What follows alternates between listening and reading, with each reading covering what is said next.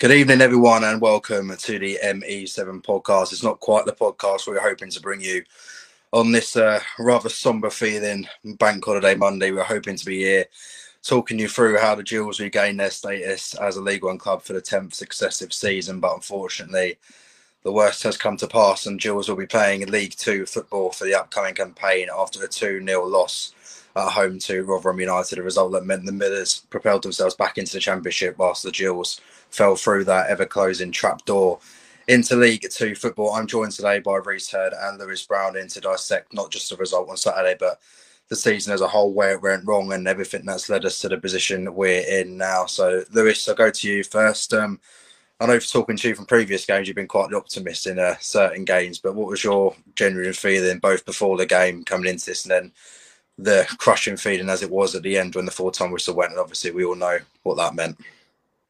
Yeah, evening everyone. I was slightly optimistic for some games. You know, I spoke to you before the Fleetwood game, Owen, and I was hopeful, I was positive about it, and I came out of that game really angry because we didn't get what we needed to get. And you know, many things have cost us this season. If we won the Fleetwood game, we'd have been fine. But you know, you can't point to one thing at this point.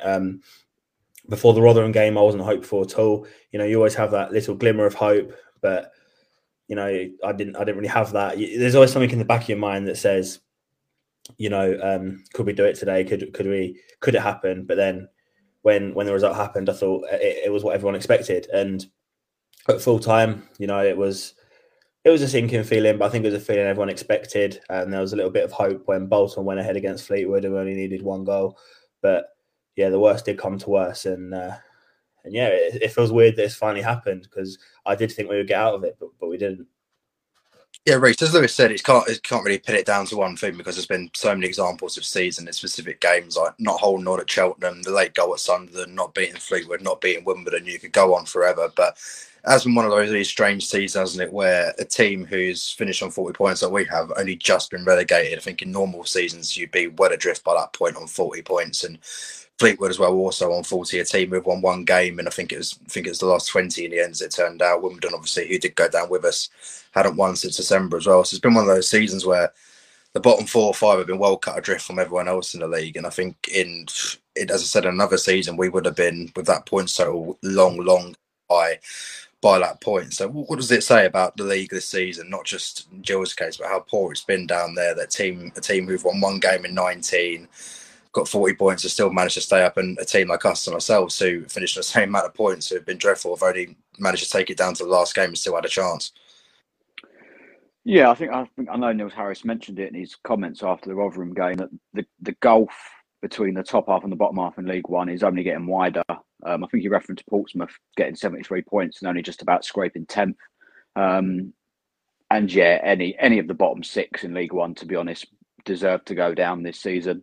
Obviously, they can't change each year the amount that go down based on points. It's only going to be 4-2. We're going to survive. So, yeah, 40 points. We absolutely deserve what we got in terms of relegation. But it is also frustrating that despite how poor we was, like you referenced with Wimbledon's record, Fleetwood's record, these teams kept giving us chance after chance after chance. Even on Saturday when Fleetwood obviously were winning, they went behind once, equalised, went behind again, giving us another lifeline. And it seemed like for the last sort of 4 or 5 games, they kept giving us chances and we just couldn't take them. I think we all said that Easter weekend was going to be the pivotal one. We needed 4 points from the 6 games. And I think we all agreed that if we got the 4 points, we was going to survive. As it turns out, it would have been enough. But yeah, after the Fleetwood game, not beating them, I'd accepted that Portsmouth and Rotherham were going to lead to no points and we was going to end up going down.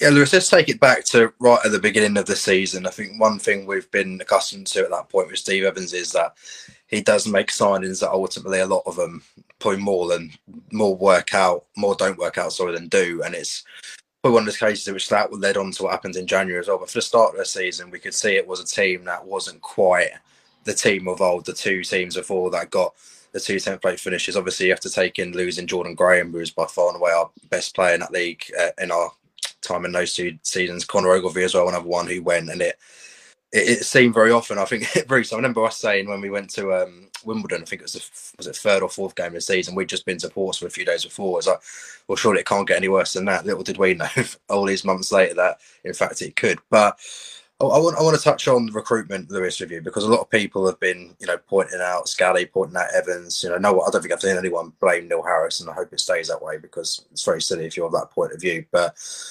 when he brings in the players he did, a lot of them just haven't been up to standard. They've all been left with Neil Harris in January. As we saw, he had about 3 or 4 hours of the transfer window when he came in, brought in Ben Thompson, but he had this whole crux of a squad left behind, one that couldn't defend, couldn't score, albeit we've got slightly better in the defensive setup. Even that's drifted off a little bit towards the end. I think it was just one of those where you have to look at Neil Harris and say, despite us having actually gone down, he's done a great job to actually keep us within the chance of getting out of it for as long as he did.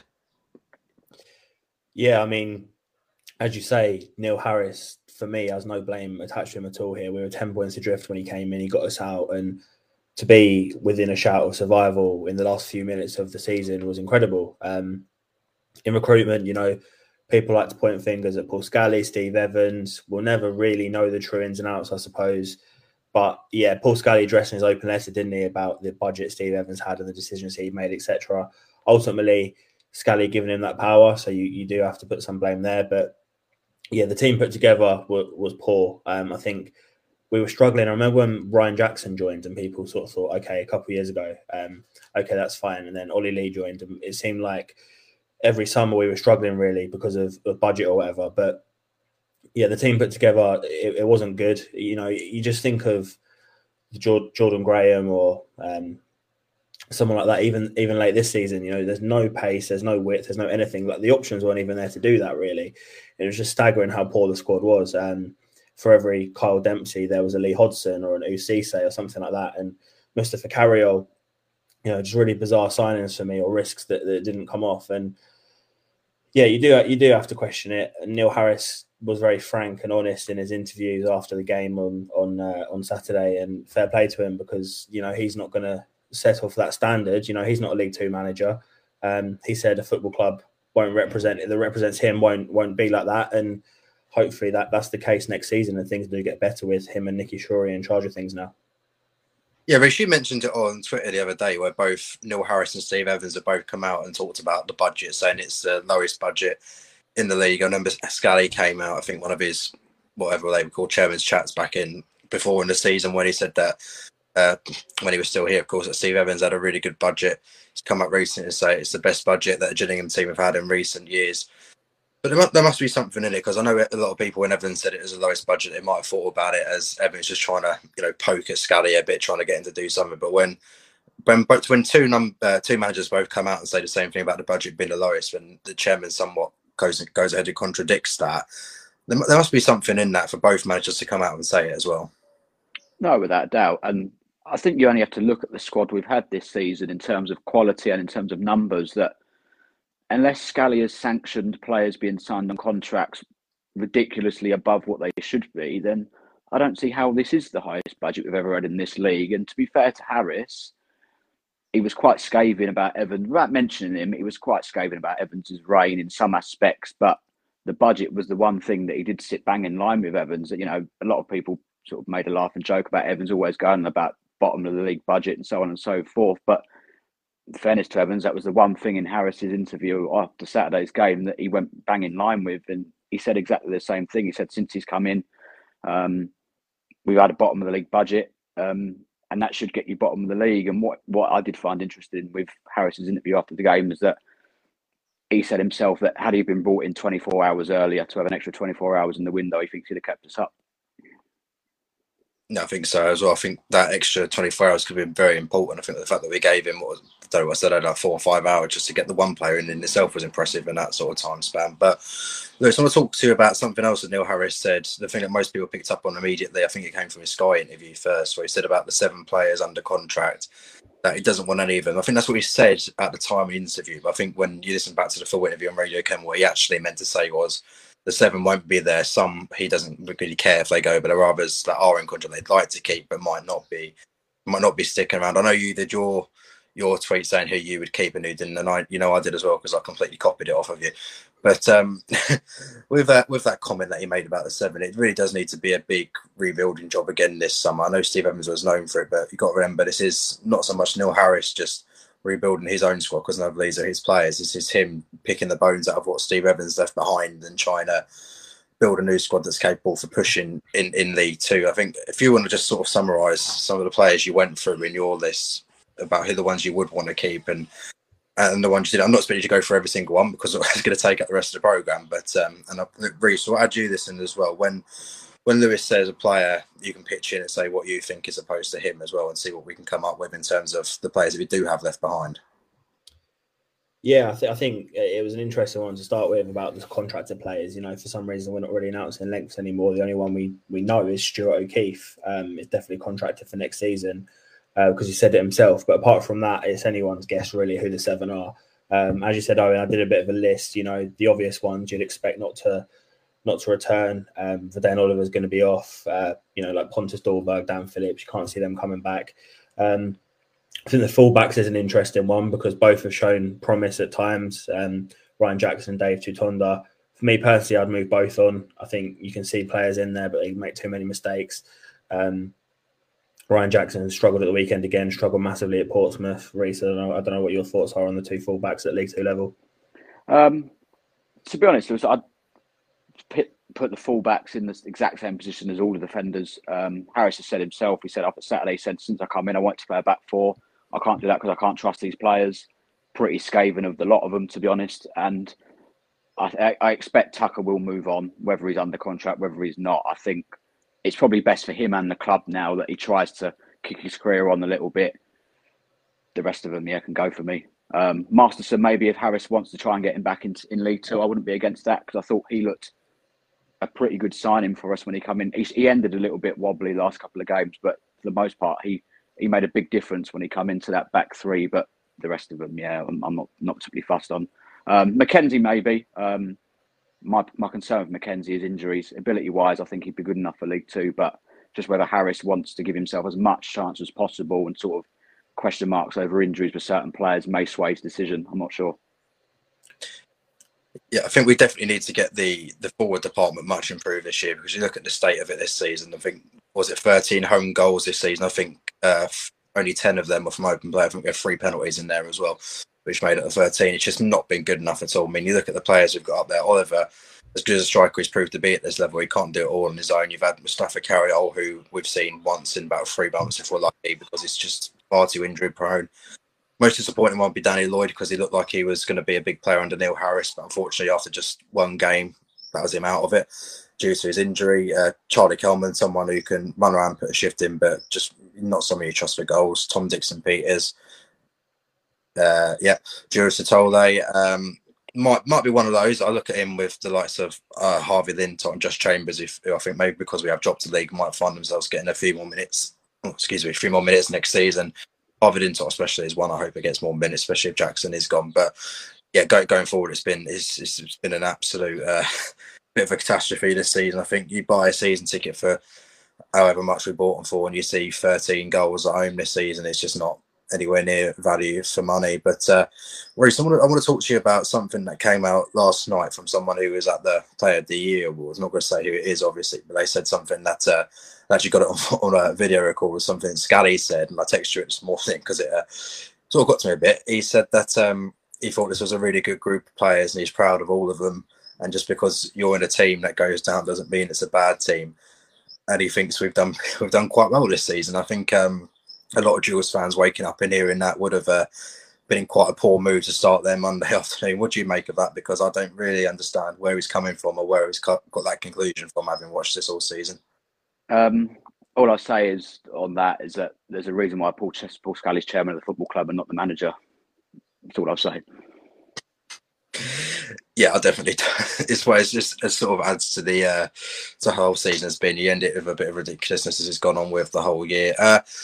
Lewis, I don't want to go on to what happened on Saturday too much because it was basically just a rinse and repeat of of any game we've had this season. I would say it basically sums up how we've been in that whole game. It was one where we played a very good Rotherham team. We didn't necessarily get outclassed, but the problem is when you're playing this Gillingham team, you know that you don't have to outclass you. We don't have to play them off the park because you know you're going to get a chance at some point. And we know as Gillingham fans, it's going to take most likely a defensive error from the other side for us to get anywhere near a chance. I think that's basically that game just sort of summed up the whole season. A lot of huff, puff, never really looking like we're going to blow the house down. And another goal, the first goal especially, really poor to give away, free header, much like at Cheltenham and at Portsmouth as well. And I think it's one of those games where it just sort of epitomised where we were come the end of it.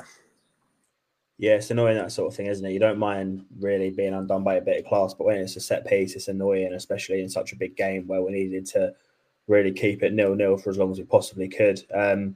Yeah, I mean, as soon as Rotherham scored, you thought, oh God, now we've got to score. And whenever we've got to score, it's not fun because it never looks like happening, to be honest.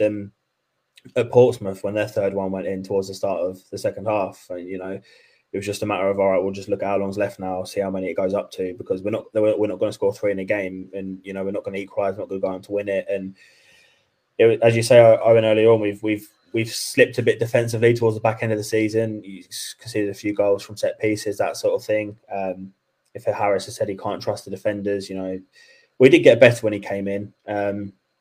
But similar to what Reece said, as in he wouldn't mind any of the defenders leaving. I wouldn't really either. I'm a big fan of Aaron Chapman. I think he made a couple of good saves and has done really well since he come in. But on Saturday, yeah, it was the same. We got undone and never looked like doing anything at the other end, apart from, you know, 1 or 2 chances. Ben Thompson obviously hit the bar, but apart from that, never felt hopeful at all, really.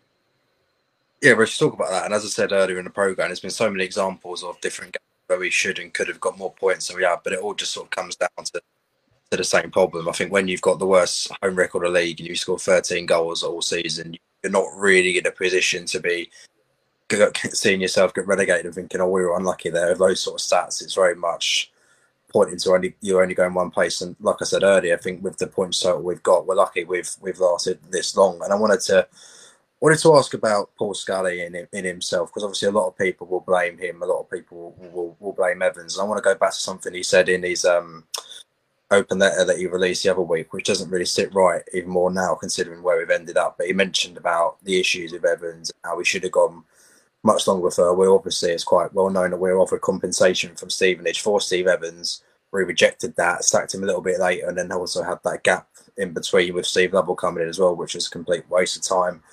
And obviously Harris said himself he feels if he came in a bit earlier, then it could have been different. I do have to wonder, to ask you, Reece, well, I'm not saying you'll know what's going on, of course, but you have to question why he did hang on with Evans for so long when clearly the opportunity for Harris was there. And if we had taken it earlier, had a bit more of a transfer window, we might not have been in this position. But as it is, he dwindled on it, brought in Steve Lovell, which we all knew was never going to work, and now we're paying the price for it. Yeah, the whole timeline of the Scally Evans sort of fallout, so to speak, I don't think we'll ever get to the bottom of, because the whole series of events doesn't add up. Because he said in his open letter that Evans changed back all the way back in the summer. Yet he managed our club until, was it late January, over half the season. And I expect from Evans's point of view, he probably felt as though having got us consecutive top 10 finishes, then losing Bonham, losing Graham, losing Ogilvie, he probably started to think, what more can I do here, really? So I can see why he started to get a little bit frustrated and then started calling things out. But then, yeah, the Scally to admit that from the summer Evans had changed, to then let him continue as manager all the time. We were getting thrashed without really fighting in games. And then for Stevenage to offer, even if they didn't offer any compensation and they just said, we'll take him, it would have meant we didn't have to pay any payoff for sacking him 2 weeks later. So, yeah, the whole thing didn't make any sense. And, yeah, the decision to give it to Lovell for 3 weeks was ridiculous. But I know why that was. He gave it to him hoping that we'd win a couple of games under Lovell so he could give him the job. I still maintain that was the case. If we'd have beat Burton at home, Steve Lovell probably would have been manager to the end of the season. But the fact it somehow got worse and the fans continued to turn further forced his hand into really pushing the boat out to get Harris in, I think. Yeah, so Lewis, I think we've got about 5 or so minutes left. We'll just have a quick look forward to what next season could bring. We've always said we need a massive rebuild. I think Harris has come out yesterday as well, said we need about 15 new players, and obviously we know a lot of them are going to be going as well. And we talked on our preview for the game on a Friday about how it's not so cut and dry and easy to get yourself back into League One after being straight relegated from League One. I look at the teams in League Two without it being disrespectful. There's not one that sort of makes you think, oh, I can't wait to play them. It's not like when you're looking at the League One fixtures, you think, when are we playing Sunderland or Derby or whatever? It's not really the case. Thinking, when are we playing Button?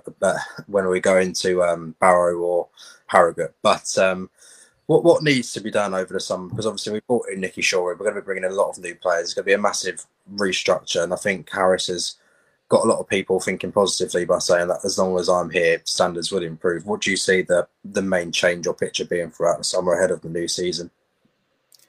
Yeah, there are some difficult teams in that division. You know, their season's not finished yet, but it's Swindon looking good lately. Bradford are always a big name. Obviously, the people that don't go out via the playoffs as well. But you never look at, so Northampton, for example, look like they're potentially going to go up automatically now.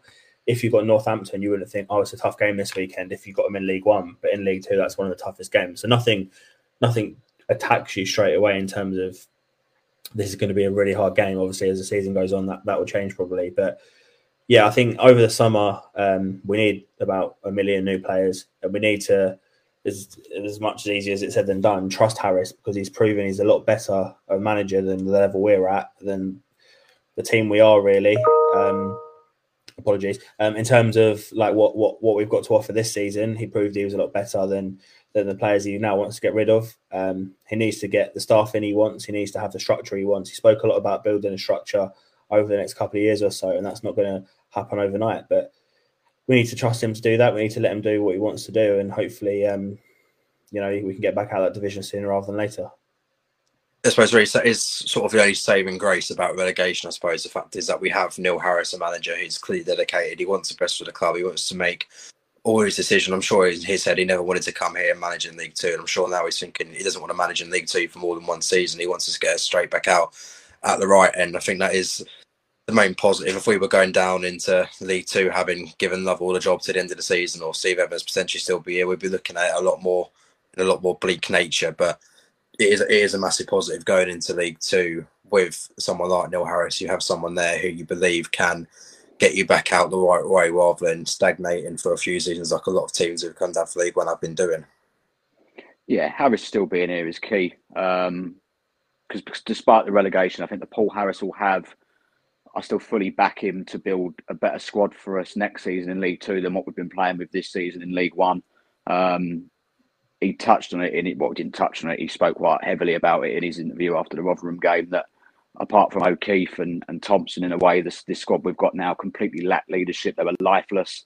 And that's a really important thing for him to mention. If you just think back to the last time I was in League Two and when we won that division, we had Nelson, we had Burton, we had Frampton, we had Barrett, we had Legg, we had Kedwell, we had Lee, full of leaders. And we're going to need that next season. League Two isn't a kids' division. We know that. We've seen enough of it. Every game's a battle. Anyone can beat anyone. And we're going to have to get the right characters. And if we want to go up, as well as quality, of course, we're going to need that quality like we had last time we was in League Two to put the ball in the back of the net out hopefully, and keep it out the other end. But yeah, leadership is going to be crucial. And Harris, like he keeps mentioning, he knows the football club well enough. He knows what we demand as supporters, and I fully trust him and Nicky Shorey to get the right people in. I'm not saying we're going to go and win the league next season. There's a lot to happen between now and then over the summer to make that kind of prediction. But he mentioned that the aim has to be for us to be in the playoffs at least. And I don't see why that won't be a feasible expectation come the start of the season in late July, I think it is now this year. Starts on my birthday, so we're having a trip to Barrow to look forward to on that day.